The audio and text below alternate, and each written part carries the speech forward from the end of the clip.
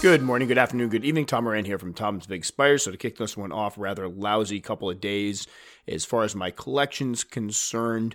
I came up with doing feeding yesterday and went over to check on my C. parvum, which was one I just featured in a video about the most uncommon or obscure species I have in my collection. And just to fill in some backstory, I picked her up a couple years ago, about a year and a half ago, from Tanya at Fear Not Tarantulas, because I had a mature male that I was hoping to pair. We had done a couple pairings with her. I was hoping they were successful, and what ended up happening is the male passed away from old age, but the female was, she was eating well, she was putting on size, so we waited. Well, months went by, and then finally she molted out, and unfortunately did not lay a sack. So that was the end of that, and the male had already died, so there was no chance to rebreed her, so I was kind of on the lookout for another male. Well, I did notice that after she molted, she was very, very restless. Like usually when they molt, and for this one in particular, she'd build a nice little burrow. I'd give her a larger enclosure for the size of the spider as she was, and she had kind of set up a little spot underneath some cork bark. She had webbed around it. She had a nice little burrow. She'd come out there and hunt. Well, I was waiting for her to start eating again. That's always for me when they molt. I always wait for them to have that first meal, which kind of gives me a heads up that nothing went wrong during the molt. Well, she never took that first meal. I was dropping in items. I would come back and, a couple hours later, the items were still there. I'd come back the next morning. I did pre-killed, come back the next morning. Pre-killed was still there. So I was definitely having some concerns. And then she started hanging out in the open, which for me, I spend a lot of time observing my tarantulas, and I've noticed that there's certain ones you never see. And then if you start to see them out with frequency, it can sometimes point to there being an issue. And something told me that things weren't quite right with this girl, that something had gone wrong during the molt. But she was moving around well. If you saw during the video, she was acting normally. So I was hoping maybe she was just having an abnormal long time to... A lot of times after a pre-molt, they can take them a little while before they start eating again. I was thinking maybe she just had an abnormally long wait before she took her first meal. Well, that was obviously not the case. And again, she didn't seem to be getting weaker. She was in good shape. And I came in the other day and she was out in the open and she was getting a drink out of a water dish. And I'm like, all right, that's good. And I even got some footage of her drinking because I'm still working on that video of, tarantulas using water dishes. And then yesterday came up and she was... Right, you could tell right away she was dead. It just did not look good. And I opened up the enclosure and I picked her up, and sure enough, she was actually dead. There was no death curl. She just looked like she had just stopped wherever she was, and that was it. And really disappointed. I love that species. I've had 2 mature males that have passed away, and I was really hoping to get a sack out of her, and now she's gone. And it's one of those deals, again, I've talked before about losing tarantulas in your collection, and I've explained to people that I still take it really hard. It's one of those deals where sometimes it's one you raise up from a sling, and sometimes it's one that even if regardless, I don't care if it's a $5 tarantula or an expensive tarantula, I take it hard. First, I miss the animal. Like I obviously keep these animals. I care a great deal about them, and I don't ever want anything to happen to them in my care. And then the other thing that gets me is I usually it starts eating me away. What caused this? What could I have done differently? What did I do wrong? And I think I've talked before about that winter I had a few years ago, where we had the bad bag of substrate and I was losing a lot of animals, and I really lost a lot of confidence because I was like, there's obviously, you lose one, that's fine. You lose 2 again, but you start losing 3, 4, 5, 6 things. Something is seriously wrong. And that really shook my confidence for a bit. And I remember there was a moment where I turned to Billy and I'm like, I don't even want to put videos out or podcasts out because I feel like a hypocrite, because who the heck am I to tell people how to raise things when I can't keep my own stuff alive? So I always go through that period when I lose something. And I think part of it is healthy because I'm leaving no stone unturned as far as examining what could have gone wrong. Especially after the substrate issue, it took me too long to figure that one out. But you start looking at, could it have been a bacterial infection? It did kind of, I have seen signs of tarantulas when they have the bacterial infection, or what I think is a bacterial infection. We've discussed this before. They start acting lethargic. They hang out in the open more, and we'll get into that for my next bad piece of bad news. In this case, it seems like something went wrong with the molt. There was something with the sucking stomach, whatever it may be. She was not eating. She didn't seem to, her fangs are intact. And that's one of the things I go through the checklist. I look at the fangs intact. She was drinking. I don't know what could have caused it. I will continue to mull it over. I mean, it definitely wasn't old age. I don't believe she was all that old. She was a mature female, but I don't think she had been mature all that long. So I really don't think it's an old age thing. But on top of that, the kicker was my D. diamantiensis. I raised this one from a teeny tiny sling up into a beautiful full-grown adult female, and I noticed that lately she was eating fine, and then she stopped eating. She was looking very plump, a little dark, colors were a little muted. I'm like, all right, we got a molt coming, no big deal. So kept her water dish full, gave her a little moist corner every once in a while, and we waited. All the behavior she was exhibiting was quintessential pre-molt behavior until recently, where once again I looked over at her enclosure. She had webbed copiously throughout her enclosure, had webbed the entire thing up, and she usually had a little web tunnel that she would go into and hide. I came out and she was right out in the open, sitting right on the edge of the plastic, which again, sometimes with them, maybe she's getting something to drink. And again, I caught her drinking at one point, which I got footage of that as well, which I will not be using because it's kind of depressing now. But I knew something was wrong. I knew it wasn't regular pre-molt, and I've been kind of keeping a really close eye on her. Not that there was anything I could really do, but I was worried. So again, last night when I was feeding, I looked over to her enclosure and she was sitting on the ground. I'm like, this isn't good. Like, I immediately felt my heart sink. And because she's never on the ground. She's, even when she was out hanging in the open more frequently recently, she was always on the side of the enclosure on the webbing. She was on the ground. And I'm like, no, please no. And I go over and check on her and she's unresponsive. Again, looking like she just died right where she was. She was plump. She was, I caught her drinking recently. I don't know what happened. And it kills me because it's not only two of my favorite spiders. Like, I had them in nice display cases. They're ones that, I enjoy showing off. Obviously, I just showed off the C. parvum, and my D. diamantinensis is one that I love to, show pictures of the people at work when we talk about spiders actually being beautiful, and both of them. So it was a tough one. It's really tough. And again, I have a lot of animals. Death is going to be part of it. You're going to sometimes have untimely deaths, and I do believe, that can happen, but I can't help but sit back and go, all right, what could I have done differently? What might have happened? I can't really think of anything in these instances. And the ironic part is, because I was kind of watching both of them, I had them both together in the same area so I could keep an eye on them, and to find them both, like, they were stackable enclosures, one right on top of the other, both dead. Now, and this isn't a thing, I want to make it clear, somebody's going to come on and go, maybe they got exposed to something. No, I strategically, when we got to the new house, put them together so I could keep a better eye on them and know they were, right together. But so both of them are dead. We did bury them this weekend, which was a real bummer.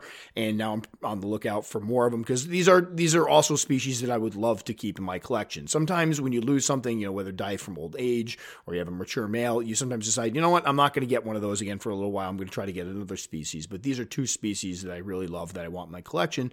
So now I'm on the lookout for more. It looks like Pinchers and Pokies may have the Diamantinensis, and it looks like they have the Katamari genus, but it's not. It's the Argentensis, I think it is. I probably just mispronounced it. I'm going off the top of my head here.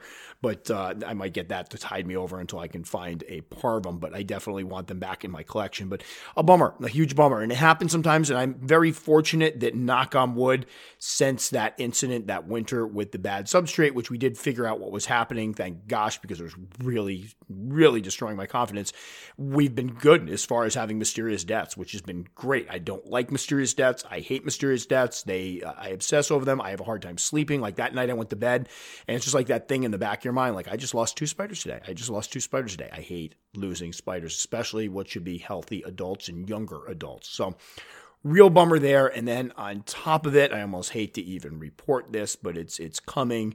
The queen, the G. porteri that we've had since Billy and I moved out together years ago in the 90s. It's been with us, you've all heard the story. I won't go into it again, although expect where this is going. Eventually there'll be a little retrospective on her, but she's definitely on her way out. There's no ifs, ands, or buts about it. I think the last time she molted, I talked about the fact it kind of surprised me. I had no idea she was going to molt again. Like, she had gone 7.5, almost 8 years or something since the last molt, and then suddenly she molted again. And I was like, wow, because a lot of times when they get older, they do end up dying in molts. She molted, seemed to be okay. And then I went to feed her, great feeding response, like, girl, still going strong, this is great. Well, then I started finding dead crickets around her enclosure. She was killing them, she was webbing up, but she wasn't able to eat them. And I noticed her fangs were good. I worry again if there's something with the sucking stomach, if there was something went wrong with the molt, or if she's old. I mean, when we got her, she was about 4.5 inches. So she was a good size, young adult. It was a wild caught specimen. I'm fairly positive, fairly certain of that. And so you're talking right now, I have a G. rosea, same species, which I've had for, I believe, 6.5 years. I bought her as a little teeny tiny sling. And in optimal conditions, she is only about 2 inches long, not even 1.75 inches long. So you can only imagine how old this girl was when I got her. Probably 10, at least, I'm guessing 8, 10, maybe even 15 years. And then we've had her for 24 years, 25 years, around there. So a long, long time. And again, the thing with her is she was the one, what got me started on this path with the whole spider thing. And I've shared the story before, was sitting, I remember clear as day sitting there talking about how depressing it would be when she eventually passed, and thinking about maybe we should look and get some more spiders so it won't be quite so depressing. And that's what kicked all this off. That was right then and there. I started looking online. I remember looking at what was available, the colors and everything, and I was immediately, I turned to Billy and I was like, this is going to turn into another collection. I can tell you right now, there's so many beautiful species out there, and I just totally got consumed with it. Anyway, she's right now barely able to move. She's very weak. She hasn't been eating for months, and it's starting to take a toll. I went in there earlier and just kind of put my hand out, and she just kind of sat there and touched my hand, and it was kind of nice because, remember, this was a spider I tried to hold years ago that had a feeding response that I passed out after it happened, and to be able to kind of sit there and have some contact with her was kind of nice. But I don't guess she's going to be around all that much longer. So it's going to be a huge bummer. And again, I grew up on a farm. I don't want to sound like I'm cold and callous. I'm not. I love my animals. I'm very attached to my animals. But when you grow up on a farm, you're surrounded by, death from a very young age, especially when you're an animal lover and you recognize that, death is part of it. And sometimes it's untimely death because, they're butchered or it just, you start to learn how to cope with it. But this is just one that, literally Billy and I have been together forever. And she's kind of been like our little spirit animal the whole time we've gone, just going along. And that was years ago when I first started talking about it's going to be so sad when she dies. And here we are, years later doing the Tom's Big Spiders thing, and she's still around. That's amazing. That's fantastic. So we knew she was going to go eventually, but it's a really tough one trying to swallow the fact that she's not going to be in the collection anymore. I loved when people would talk about what got you into the hobby. I would talk about her and go, I still have her. She's still here. It was such a cool thing. So that one's a huge bummer as well. So I'm assuming I'm trying to steel myself for it with the next week or so. I don't want to put a timeline on her, but it's not looking good. Again, I was just in there earlier, not looking good at all. So that's going to be a really stinky one. So expect, some type of retrospective for her. I've toyed with doing something with my logo, redoing my logo, although, obviously I've had my logo for many, many years, but I'd love to do something to work her into it because without her, this isn't possible. It's weird when you go back in your life and, I've done many things over the years. I did illustration work. I wrote for a long time and was trying to, get published and getting published in certain places. And out of all the things I've ever done, this was the most successful one, and it was something that started as kind of a joke, and it all came about because of her. So anyway, kind of, a bummer weekend overall, and then we just spent the last, whole day. I'm actually recording this. This will probably be up, talk about hot off the press. We're recording it now. It's 3:04 p.m. on a Sunday. Usually I have these things done Saturday morning, but we're out cleaning the house, and I didn't feel like sitting down today and doing one of these because I just wasn't in the mood for it. It's like, I really don't want to talk about this because I had 2 spiders I have to bury and a third one that's the one that kicked all this off that's probably coming. I might see about preserving her or something. I'm going to do some research later to see how we could preserve her because I'd love to keep her around because that spider obviously means the world to me.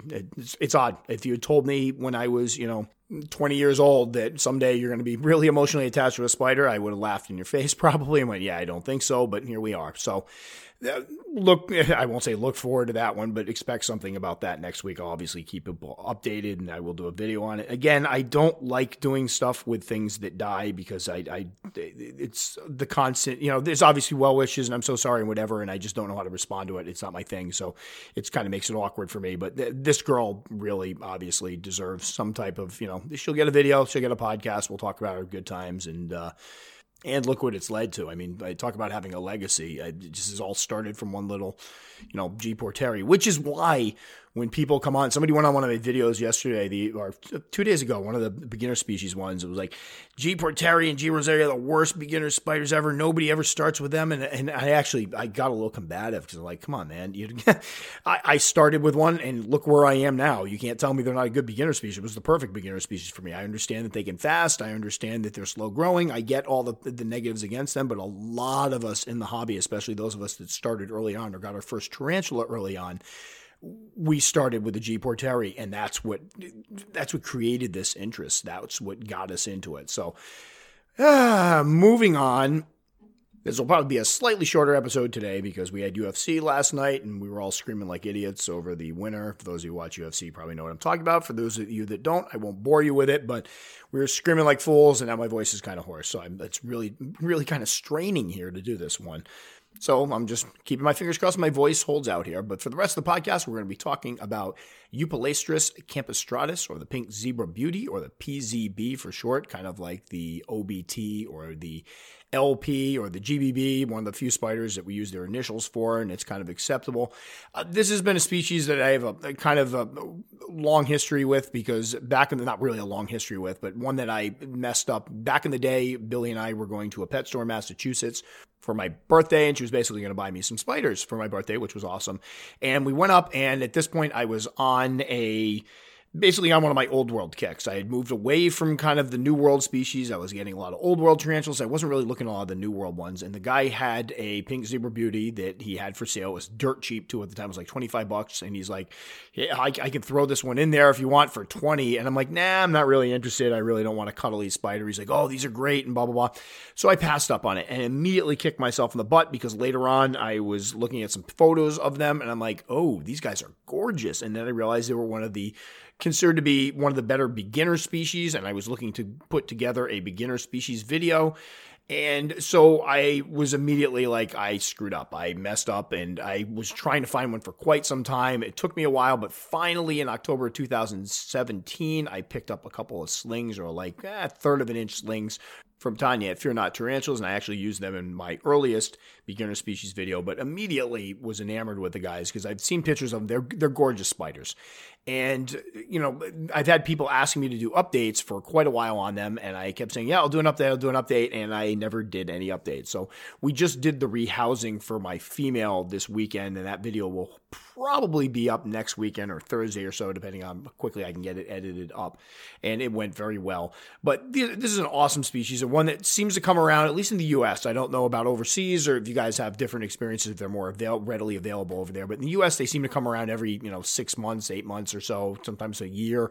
One point, I went almost 2 years waiting for them, but they don't get offered much, and when they do, they get snatched up, and it's because they're such cool spiders. Now, I picked mine up again as little teeny slings, and at the time, I had set them up in the AMAC, the like Jamie's enclosures, for lack of a better term, boxes, the 2x2x4 AMAC boxes, and put about 2.5 inches of substrate in there, and both of my slings immediately tunneled all the way down to the bottom, and then created a very elaborate series of tunnels. It was unlike any, usually the slings, they do a little tunnel down the bottom, that's it. These guys were tunneling all around the outside of it. They had 2 entrances at one point. One of them, I think, even had 3 entrances at one point. They did an extensive amount of burrowing.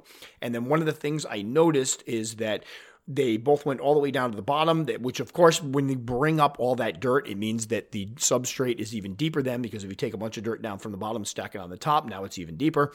And what I noticed is both of them went through a period where they sealed off their burrows, went down to the bottom, bolted, and never came back up to eat. And I've talked about, 99% of the time, 99.9% of the time, you never want to dig up a spider that's burrowed. They know what they're doing. When they burrow and cover up their burrow, they're either molting or waiting to get over a molt. They're not eating at that point, which is totally fine. However, I have had some experiences over the years, especially with smaller slings, where if you give them too much substrate, they go down to the bottom. They create a nice little, tunnel system. They fill it up and they don't come up to eat. And that happened with both of these. And I know what happened with both of these, because what ended up happening was, after molting and not eating for about a month, I was like, I'm thinking these guys, something's up here. Something's wrong. So I basically carefully opened up their burrows, left a pre-killed prey item up. Both of them came up and ate the pre-killed prey item and started eating again after that. So something to keep track of when you set up slings. And I've over the years changed. I used to give my slings, like if you had a burrowing species or fossorial species, I would give the sling the 32-ounce deeper deli cup with like 4 inches of substrate, because if it's burrowing, the more substrate, the better, right? Well, I found that in some cases wrong. You give them too much, they go down to the bottom. The general thought process is that in the wild, they could dig down and they do so much digging that they would actually find prey under the ground, maybe, whatever, insects or whatever, larvae, and they don't have to surface. So when you give them that much substrate, keep that in mind that can be an issue. And I've had it happen with my P. muticus was the big one. And speaking to a lot of people, I've heard from a lot of people since then that had slings and juveniles that they gave a lot of substrate and they buried themselves, wouldn't come up to eat, and some of them starved to death. I also had it happen with a G. pulchra that buried itself. It molted. I waited several weeks for it to eat. It didn't eat. I opened up its burrow, dangled a little dead cricket down there. It latched onto that thing like its life depended on it and ate it. So just a heads up that when you raise these, if I were to set these up again, instead of doing the AMAC boxes, they would have went right into little dram vials. I hated dram vials when I first got into the hobby. I don't know why. I wasn't a fan. I think part of it was the fact that all you heard about was cross ventilation, and there's not a lot of cross ventilation. There's no cross ventilation in dram vials. However, I found that with smaller slings, they can be crucial to making sure that you can keep track of the sling can find the prey, and that it doesn't find itself swimming in an enclosure that doesn't allow it to find the prey items. As far as moisture, when they were smaller, I definitely kept the bottom layers of substrate moist, and obviously they burrowed right down to it, so they seem to appreciate that. So I always made sure the bottom layers stayed moist while I allowed the top to dry out a bit. They were good eaters overall. I was doing pre-kill very early on because they were so tiny, and then once they got, regular size and stuff, and I could put live prey items in there, we'd use small red runner roaches, which they ate no problem. Now, after a little while, they kind of, because those containers are kind of narrow, I ended up moving them and rehousing them into what were about 16, probably right around 16 ounce acrylic cylindrical enclosures. I picked up a bunch of them, was using for slings. And again, they dug right down to the bottom, but this time there wasn't enough room that they could get lost. They did well in those for a little while, and I probably could have gotten away with not putting them in those. I think it was one of those deals where they were too big for the AMAC boxes, but these really didn't offer all that much more room. Plus, one of the things I observed with the growth size, or the growth rate, it took them forever to go from 0.3 inches to about the 1.25 inch mark or so. I mean, we're talking a year or so or more, probably closer to 2 years to finally hit that point. And once they hit the 1.25 inch, they seem to put on size very quickly after that. I've had a couple species like that. My G. pulchripes are another one that took forever to hit the 1.25 inch mark, but after that, they seemed to molt more frequently and put on more size with each molt. So I think what happened was I moved them in when they were about 1.5 inches, and then the next molt, they were almost too big for it. So we ended up putting them after that into these 2-quart, I think it's Sistema is the name of the company. They're almost like Tupperware containers. They latch really well. I was buying them for a while until, of course, suddenly Amazon doesn't sell them anymore. That's usually what happens when I find a good sling or juvenile enclosure. But they were in those for a while. They did great. And then one of them matured out male last year. I ended up sending him off to breed. So it was from 2017 by 2000, I think it was early 2020 is when I sent them off, or late 2019, he had matured. So that was pretty good growth. And again, a lot of that was on the back end. It took them forever to get to that size where they're about 1.25 inches, and then they kind of blew up. And now the female just molted about a month ago, and she's pushing about 4.5, 5 inches now. Beautiful girl. The pink hairs that give them the name Pink Zebra Beauty really are stunning against that brownish background. It's one of those things that's kind of tough to capture in pictures. But as far as, the burrowing behavior continued until they hit about 4 inches or so. Then the male at that point had his ultimate molt, and he was out, running around trying to find a lady. The female filled in her burrow and is sat up top of her enclosure and has been quite visible, but I did just rehouse her into a container that's about 8 by 8 by 12 or so, or 8 by 8 by 13, and she's got plenty of room to dig. So we'll see now that she has more room. I gave her, the cork bark hide. We gave her some sphagnum moss. We used the Biodude substrate, which I've been using for just about everything lately. I just really like the stuff, although I'm mixing up a batch of my own now as we speak, so I'll start working that in as well. But we'll see. She's got the depth, so if she wants to burrow, she can burrow. But I've spoken to other people that said once theirs hit around the 4 or 5 inch mark, they were much more visible and out in the open. Actually, let me just turn around here for a second because she's right over here to my left and see if, she is actually using the burrow. So she is in there. We'll see if she does any more digging or just kind of adapts the burrow as her home. We'll see how that goes. But one of the things that's said about these guys is usually as adults, they are very gentle and handleable. And a lot of people have remarked that theirs are ones that they can actually pick up and handle, which is why they make it onto so many beginner lists. So far, my female, I could probably stick my hand in there. It wouldn't be a big deal, but she is a little skittish. And when you see the video, for those of you that go and track down the video when I put up there, you can see that she's, A little skittish, didn't give me too much attitude, but not one I would necessarily want to hold right now. I mean, I don't do handling or anything, but she's one that I'd worry about bolting up my arm or something if she got spooked. But I've spoken to many people that have the adult females that say they are very laid back, very, tractable. So something that kind of entices people that are new to the hobby, even if you're not planning on handling. Everybody likes gentle spiders. So I think a lot of folks that are just getting new, looking for a beginner species, this is one that probably makes the list because of that.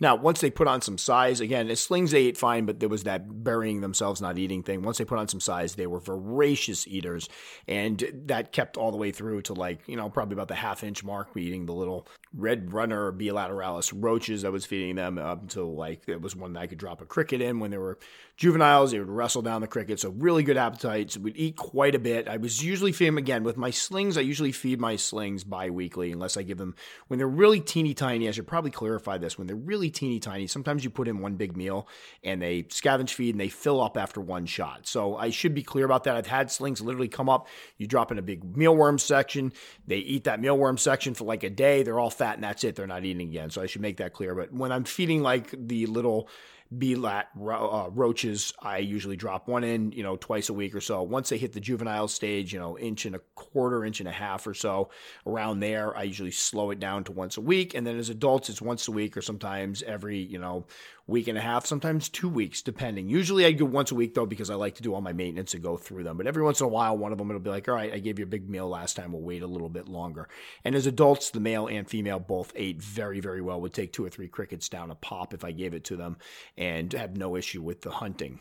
Now, as far as temperatures with these guys, they do perfectly fine at room temperatures. This is one of the species I would have no problems keeping in the mid-60s, even if dropped down the lower 60s a bit. Mine are kept in when I first got them, probably the higher 60s to lower 70s in the wintertime. And then during the summertime, it would be the high 70s, and sometimes it would hit 80, even up to 82. Not often, but every once in a while. But right around that 78, 79, 80 mark for most of the summer. Again, didn't see much difference in their feeding routines, whether it was warm or cold. And that's something I usually look for, is whether or not, if it's a little cooler, do they slow down? I didn't notice anything, but usually with tarantulas, obviously, the higher temperatures equal higher metabolism. So you usually get spiders that will not only be a little more ravenous with the eating, but will grow a little more quickly. Will have shorter pre-molt periods. You'll get more size out of them in that period. So as far as beginner species go, temperament's great. Ease of care, very simple to care for. I mean, give them a little moisture when they're younger, when they're slings, when they're juveniles. But as an adult, I kind of overflow the water dish, give them obviously full water dish. I give everything water dishes, and they do perfectly fine. They're a little slow growing at first. At least they were for me. I know there's always people out there. It's weird because I post stuff up and the majority of people will come on and go, yeah, mine were slow. And then somebody will come on and go, mine hit 3 inches in a year. And it blows my mind. We just had somebody do this with, what was it? It was G. pulchripes. They had a G. pulchripes hit 3.5, 4 inches in a year.